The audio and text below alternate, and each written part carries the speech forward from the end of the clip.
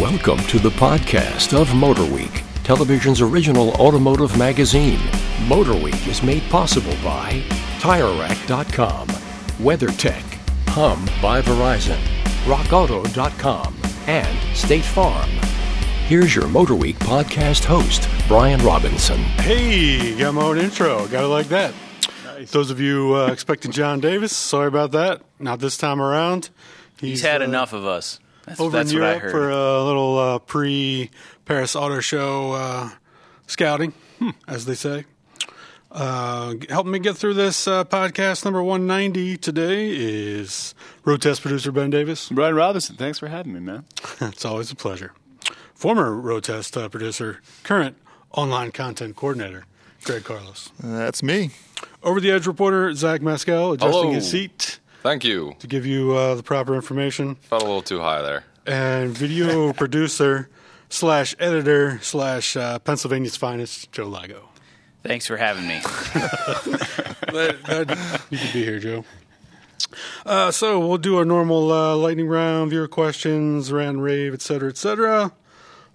First, let's jump right in with the cars we've been testing lately. Porsche 911 GT2 RS. The grand finale first. What makes it so special?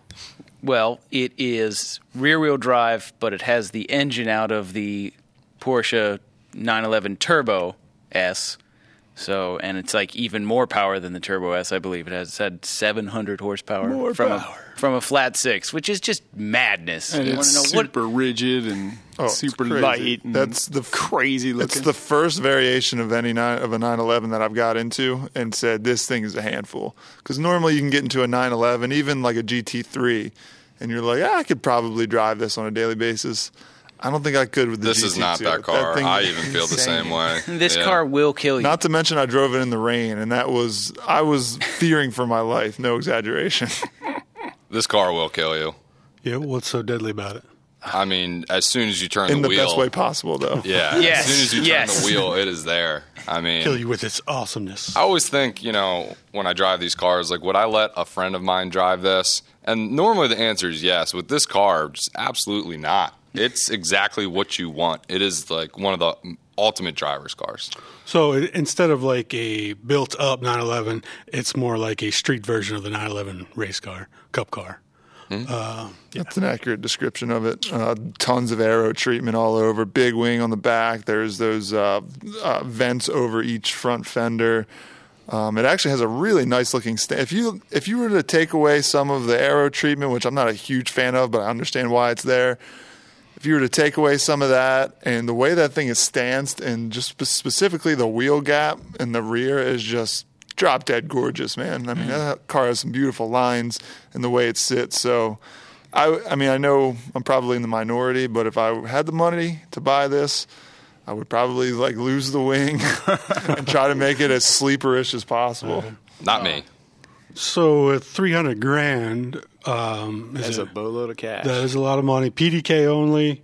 I thought complaining people. I thought it was it weighs 1,500 pounds less than like a Dodge Demon, but similar horsepower.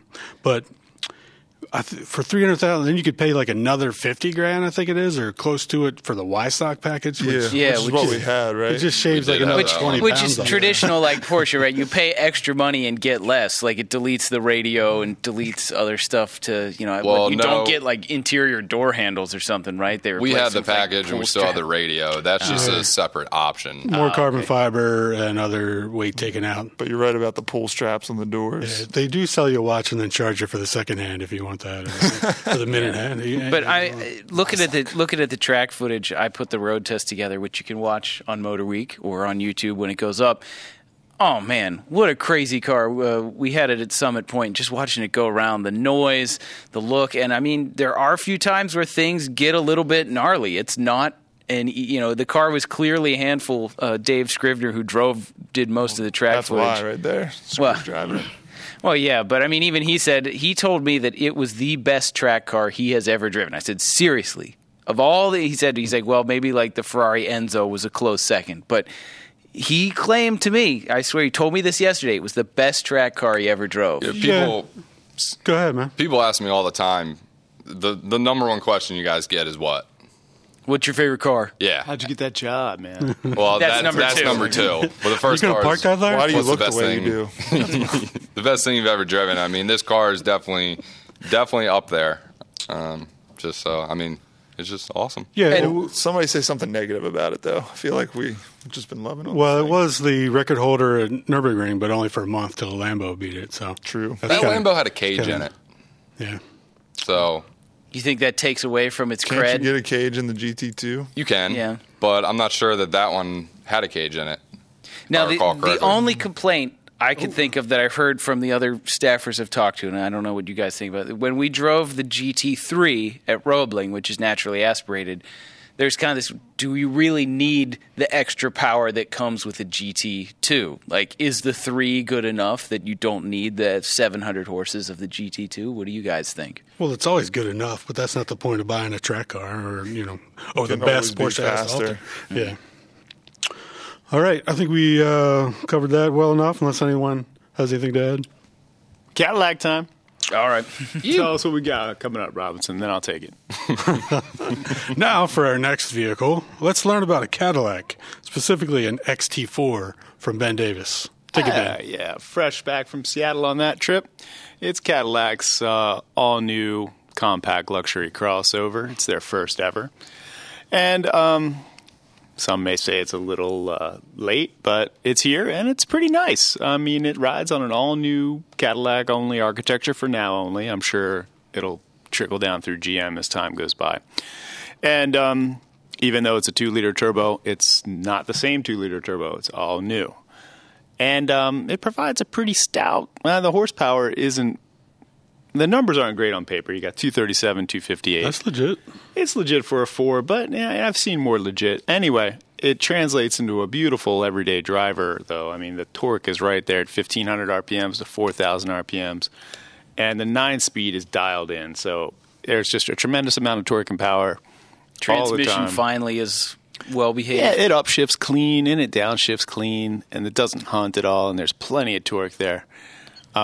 It's a big car, too, despite being quasi-small. You don't have a whole lot of room for luggage in the back. But as far as passengers go, front and back, plenty of room there, even for big ones. Still have the Q interface. Q's been changed up a little bit. They still call it Q, but now you have a rotary controller and a volume knob. And a lot of your quick go-to climate buttons and heated seat buttons, they all have buttons now instead of just going through the Q. So, and they're redundant. You can still control them through Q, but it's definitely an improvement. Rotary knobs are the way to go. Yeah, so People are starting to not like touchscreens. I will It's like say a big though, thing. I got back into an RDX and I did try that pad out again. And to clear the record up, it's not as bad as I originally thought it was. Once you learn how to use it, it's all actually that pretty stuff's decent. definitely a learning curve. But Yeah. who's going to really feel comfortable with it on a test drive? You know what I mean? Yeah, you're right. That's what it's all about. You're right. Yeah. So as far as look, is it like more traditional caddy look, or are they trying something new? It's got some, as from the profile, it's kind of vanilla, but from the front and back, it really excels. The front's got, it's got the standard Cadillac family headlight, the really long vertical light. It's got kind of like a stamped-in cow look hood to it that looks pretty aggressive, I thought, from the front. And you got your, it looks a lot like an XT5 up front. In the back, same long vertical taillights. They said that they were inspired by or transplanted from the CTSV wagon. They took a lot of inspiration in those taillights and kind of tried to make them look like that. Speaking of which, I think they could make a pretty awesome XT4V version. I think That would be cool. I mean, I assume they didn't talk about that, and they rarely do unless No. it's happening. But least maybe a V Sport I was option. gonna say, does that the would be XT, what is it, the XT5? That's the next one Midsize, up. yeah. Does it have a V Sport or a V version? That I'm aware of. I was gonna say, well, that's Not yet. John Davis's big thing is he's predicting there's going to be sport versions of every SUV out If they're there. going to compete with BMW and Mercedes, they kind of have to, right? 'Cause that's what everybody does. Everybody's the buying time- M the highest- package stuff for BMW. It's an easy way for them just to make more money. You know, The highest they're going that they're telling us now is sport, and with that you can get an optional adaptive suspension. That's good. about it. Now- GM's version is good. One thing you talked about in the first look video you did was the cam watch the first timing look. Fool. stuff. Is yeah. Yeah, watch my first look. Go watch the first look. Yeah, they're calling it the Tri-Power. Tri power. That's cool. Which Yeah. that was a carburetor thing from that's like- Yeah, way back nobody when. seemed to At least it's from catch GM though, right? catch the hint during the press briefing. Nobody That's questioned him retro. about Most it. people there wouldn't even know. Yeah. Probably never heard of it before. I had never got a chance to ask somebody if it was intentional, but I have to think it is. yeah, right? for sure. So, but what does that do? Because I know you explained that, but to the uninitiated, what's so special about that? It's I guess it's a version of valve timing. Somebody school me better on that. Essentially, it's a cam lobe. It's got like and we'll show the graphic. as Insert this graphic plays. here. yeah. But it has 3 different stages of lobes on it, and it slides across the shaft. And if you're dialing maximum torque, it'll just align the highest lobe that it has there, so that you get that torque. But when you're not using it, it'll go into pretty much a flat plane and Fuel deliver economy your mode. highest economy. Yeah. But it all works so. I mean, GM. If you can fault them on a lot of things. You know, you can fault them We on have. designs and tolerances Regularly and do. gaps in here. But one thing you can't fault them on is powertrains, man. They story. really nail it there. And they're getting crazy. Inventive. Yeah, so not only they have that with Cadillac, but then the dynamic fuel management with their Chevy, the Silverado. Right. I mean, these engines are so advanced now. I It's hope that they hold up. I And mean, they- we'll see. I'm sure we'll see the message boards blowing Yeah, up. well, soon. they said they tested it like 1.5 million cycles. They tested it before believe they it. brought it to market, and they did do magnetic ride first, right? Sure. Now everybody's using some form of it. Yeah, even Ferrari. Yeah, well, I think we've reached the limit of our technical knowledge there, so we better move on before we Start sounding like surpass it. idiots. Yeah, I think we've already passed that point. yeah. And now for a vehicle that requires no technical knowledge. How about the Subaru Forester? The Subaru Forester. People sure do like Subarus, don't they? They sent you down into like hurricane country to drive this. Well, not intentionally. That was unfortunate. I was in Asheville, North Carolina for this one. Just happened to avoid the hurricane, so while Maryland was getting hit with the residual, I was actually okay in North Carolina. So if you look at the new Forester, you're not going to notice a huge change, and I don't think Subaru intends to really mess with a good formula. Similar looking on the outside. They've taken away turbo power, which a lot of people will freak out about and have freaked out about, but I don't see the point in freaking out because the Forester, let's be honest, for what it is, it's not a performance SUV. And as much they have made it that way in the past, but at this point, people just want something that's efficient. They want to haul people around. They want to haul stuff. So the 2.5 liter is updated, 182 horsepower, which is more than the previous. It still has a CVT, an updated one, and it works fine. I mean, CVTs now are good. Are they what we prefer? No. Do they deliver power smoothly? Yes. Most people aren't going to care that there's a CVT in here. The good news is it's 33 miles per gallon. Oh, hey now. That's never happened. Sorry, Oh guys. my God. I've completely lost my train of thought. Jeez, I'm And we embarrassed. must start over. fan mail. Sorry, it's my agent. It's probably GM calling about. You described that camshaft entirely wrong, Ben. We didn't know the tri-power meant. Carburetors. Anyway, bring an back to the engineer in Forester, here. guys. Back to the Forester, if I can remember. CVT trans. CVT transmission. So yeah, 33 miles per gallon on the highway, and we're talking about a full time or a standard all-wheel drive vehicle, and that's actually 33 miles per gallon highway is better than quite a few front-wheel drive vehicles in its segment. So that's a big deal. New global architecture, riding on the same one as I'm Impreza. assuming Crosstrek 2 now, right? Yep. And believe it or not, the Ascent as well. Yeah, and it feels really refined. It's smooth. It's comfortable. The seats are more comfortable inside. It feels like it's more sophisticated of a vehicle than its price would suggest. So that's good. There's a lot of tech inside. You get eyesight, safety features, standard, so that's blind spot monitoring, forward collision warning. There's also now you can get facial recognition as part of their driver attention system, which if you're looking down too long, it'll beep at you. If you're looking away from the road, it'll just let you know, hey, stop doing whatever you're doing and pay attention to driving. But the cool thing, so we've seen facial recognition in Cadillac with Super Cruise. But this is also tied into a convenient feature. So the driver memory, when you can push a button, it'll set your seat to where you like it. It'll set your mirrors. This will actually recognize your face. Wow! So instead of having to push a button or go through a screen menu, it'll save up to 5 people, I think, and it'll actually recognize who you are and set where your seats are. And they were super careful to say we do not log any data. It doesn't remember anything. Yeah. You have to sign it. We are supposed to just believe them at this. Neither does Snapchat. I'm not going to go in and realize this. What's wrong, Hal? Yeah. So what you have doing, to like Greg? sign a privacy policy before you can drive the car. Who knows? But they claim it doesn't.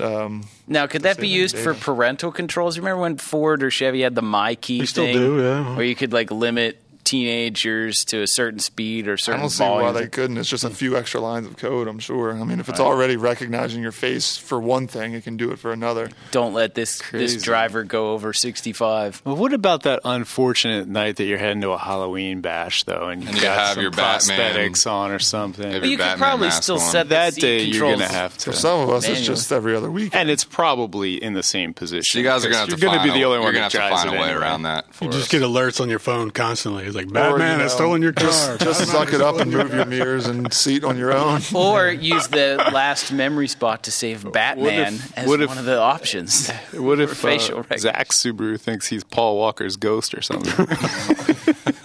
Too soon, dude. Wow. But anyway, so back, got started with Wrap the it up, I don't know Greg. what to say. back on track. Wrap it up, man. New Forester is every bit as good as the old one, better in a lot of different areas. Actually, all around better. Nicer inside, cleaner looking outside. They did add auto stop start. Personally, I thought it was a little rough, and this is I think their first non-hybrid car to have auto stop start. So I thought it was a little bit rough, but again, it's just something that we deal with now. Cars have auto stop start. Is it easy to turn it off? Yeah, it's just a button. Speaking of buttons, you know how many buttons and switches and paddles are on their steering wheel in a premium Forester? Way or too touring many. Forester? A lot. I think it was 19 or 20. Wow. Between the paddles, all the selectors on the front, there's the buttons just below the steering wheel to the left mess there? with- yeah, Yeah. they're everywhere. It's just too much. Too much. What do you want them to do? I want them to recognize my face and see and understand my thoughts and know exactly. And make those switches disappear. So- I want If to you- think that I want the volume set at 7, and I want it to do that. It'll be You here frown before and the know it. wipers turn on. Exactly. Right on. Is that too much to ask? Also, no manual transmission anymore for the 12 No, man, customers you're right. who I wanted forgot that. But come on, people. Yeah. Are you really surprised? I'm sure the 17 people that got a standard base Forester will be upset. I think you said you could feel this one shift a little bit more, though, right? Yeah, I think they programmed the CVT to step. That's what they call it. That's what everybody calls it, stepping. So there's no gear change, but it simulates a gear change because I think for the sole purpose of fooling people into thinking that it's an automatic. Something's actually happening, yeah. Yeah, so other than that, I don't think there's any real technical advantage to it unless anybody here knows. Yeah, this has been one technical podcast for sure. We'll have to move on from that. Don't fact check us, please. Or do. That's fine either way. All right, moving on to our lightning round. Each panelist will get 30 seconds to weigh in on a trending automotive topic or just this question. Volkswagen recently announced it's stopping Beetle production in 2019. What are everyone's thoughts on the departure of this automotive icon? Sad. Wait your turn. Hashtag. All right, sad. officially, it's Zach going first. Okay, Start Zach, the timer. you're on the Joseph. clock. All right. My buddy had one. It was like an 87, and he had his license before all of us in the neighborhood. You're like a gray market. Early, man. Or wait. 97 maybe. 97. I say 87. I think it was 97, and he was like, no way anybody's going to be able to drive this thing. And wait, what years were they offered? Your time's up, fool. You're talking about the new Beetle Which came one are we out. talking about? Moving on, Ben. I think they Your turn. started in 96, 7, or 8. With the Something new- like that. Your turn, Ben. Yeah. I, for one, will be sad. I've owned a couple of Beetles throughout luck my next I life. thought we were going to talk about all Beetles, man. Got excited. Hey, you're wasting Ben's time. Sorry. I Do we appreciate it. need to add an asterisk to this? So, Seeing the name. old Beetle production went, Just start at the least in timer. foreign countries, continued until Sorry, folks. 2003. New Beetle production and sales in the U.S. started in 96, 97. Sorry. All right. It's sad to see such an iconic nameplate disappear, and I even enjoyed driving the convertible that we had recently, but I would have liked to seen some more evolution throughout this new iteration. So it's not, it's easy to see that that's the choice they're making. I wish they would go out with a big bang, though, before they did, and make like a really aggressive Baja Bug. R model or a Baja Yeah. Bug, exactly, or More some than kind the of dude track with the R engine in model. the rear. Air cooled. right? Big Audi transplants. Like it belongs. Who's next? Greg? I'll give you my hot cake. Hotcakes. Sweet. Hot cakes on my hot take. I really don't care. Personally, I don't have any, and this is me, my opinion. I don't have any real love for the Beetle. I never really liked it. I can see why people like it. So harsh. if you're sad that it's going away, I feel sorry for you. But personally, I don't care. And it's sad when a nameplate doesn't have enough sales to make it keep going. But Were you it comfortable with the happens. amount of buttons on the wheel? They That's the most had important part. just the right amount of buttons on the wheel. Well, then that I you can should be recall. sad it's going away. Amen. All right. Sorry, that's how I feel. I'm going to side with Ben on this one, in that the new Beetle was cool for the time. Made a big splash, but they didn't really do much to update it, so it's not really a mystery why it's going away. I don't know if they expected it to have the impact that the original VW Beetle did. I don't think any car could ever do that again.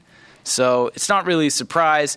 I do wish they would have put a little more effort into modernizing it and, giving it a reason to stick around. But, people don't buy two-door small cars anymore, so it's not a surprise. But I will miss seeing it on the road. I don't have anything major to add. Probably won't take a full 30 seconds. I'll just say, we've been down this road before. They said it was going away before, and it didn't. And I'm 90% sure they got that whole full EV range coming. I'm almost sure there'll be a EV Beetle at some point. So True. Super Beetle. if you are super That's sad, why I don't care, 'cause it's that's coming why back. you're right. Yeah, that's my hotcakes worth right there. That was 25 seconds, so you came close to taking the full thing. All right, sweet. Now, moving on to a viewer question from Andy. Why is there such a wide range of horsepower between 2-liter turbo engines from various manufacturers? Some 2-liter turbos have less than 200. Some have mid-200s, and the Mercedes CLA AMG has up to 376 horses. How can the same displacement layout create such a wide range of outputs in so many different cars? Science. No. That is Thank a you, Bill good Nye. question. Basically, a lot of it just has to do with between computer flashes and then adding things like, I don't know, Size of your turbo. yeah, and then upgrading compression and then How what many is it? pounds you running? Yeah, different. Because even if they have the same displacement, stroke and bore can be totally different from one manufacturer to the other to make the engine more suited for one thing or more something else. durable hardware inside the engine. Valve springs. Yeah, and, a lot of manufacturers are going to tune that engine to how much their trans can take. You know what I mean? So it doesn't become a question of just the motor. You got to play all the parts in the scenario. And what it's destined to do. purpose Is it is, for yeah. fuel economy or is it for performance? So, what is the reason why so many stick with that number of 2 liters? Is that like a government thing that, in Europe there's taxes on displacement? Everything's 2, 4, and 6, or 2, 4, and 2 liters, 4 liters, and 6 liters. Yeah, that's why all the turbo 6s are 4 liters, and all the turbo 4s are 2 liters. Yeah, that's where higher taxes kick in, and that's why all the 2 liters are 1.999 cubic inches or whatever, cubic centimeters. just to stay under the 2 liters before the initial taxes. So is it mostly just a computer thing that determines their, the tune for the engine or whatever? I mean, you can build an engine to do anything you want. You, like Greg said, you can go for fuel economy, you can go for horsepower, and then, the sky's the limit when you start talking how much boost you're going to put in with turbos. So, I mean, the GT2 was boosted like crazy. Granted, that had a 2-liter turbo. Not a 2-liter, but there's tons of things that you can do. It just all depends on the company's goals, really. True story. There you go, Andy. Hope that helps. Now, does anyone have a rant or a rave? People who Joe, blow... this better be a good one, Joe. People who blow grass on the roadway when they're mowing their lawn. Oh, good one. I mean, I know it's the end of summer and there's not much of that left, but that... I saw state highway people doing it yesterday with a zero turn. It's worse when there's people driving, because then I've heard sticks and stones and stuff hit people's cars. Break bones. It's true. Words will never hurt me. Yeah. They also break windshields. And I'm not a motorcyclist, but I've heard it's even worse for motorcycles. That grass can cause you to lose control. Is that real, or is that Not just if you're Brian Robinson. I mean, if you panic and just lock the brakes up or something, but it's just grass. Robinson never panics. I was panicking a minute ago when things started to go awry on this podcast, but other than that. Is that a phone? Well, I don't have a problem with them doing it while I'm not there, but I guess you can never be sure that somebody's not coming around the corner. But as long as they at least get it back out of the road, I would give them a pass, right? It is disrespectful to put your crap all over the road, you're supposed though, to right? do like 3 or 4 swipes blowing in before you start blowing towards the road, right? Yeah. Or if you do it, then blow it off. Don't just leave it there. That's what I'm saying. As long as they get it off the road, I have no problem with it. Yeah. All right, well, I'm surprised you guys didn't rant as much as I did on that. I don't know. That bugs me. But We haven't, I haven't been doing much driving this summer, considering it's rained just about every day. Yeah, you got to mow your grass whenever you can and blow the grass wherever you can. They're the two sound. All right. that's all I got. That's all you got, Joe. Appreciate it. Easy one. Hopefully you guys take care of your grass clippings out there. Keep everyone safe. Be sure to tune in to the show every week and all of our internet's locations. Thanks to Jim Bigwood, podcast creator Bob Mixter, and, of course, producer Joe Ligo for his excellent rant. And we'll see you next time. You've been listening to the podcast of Motor Week, television's original automotive magazine. Motor Week is made possible by TireRack.com, WeatherTech, Hum by Verizon, RockAuto.com, and State Farm. For additional information on podcasts, videos, and showtimes, visit our website at motorweek.org.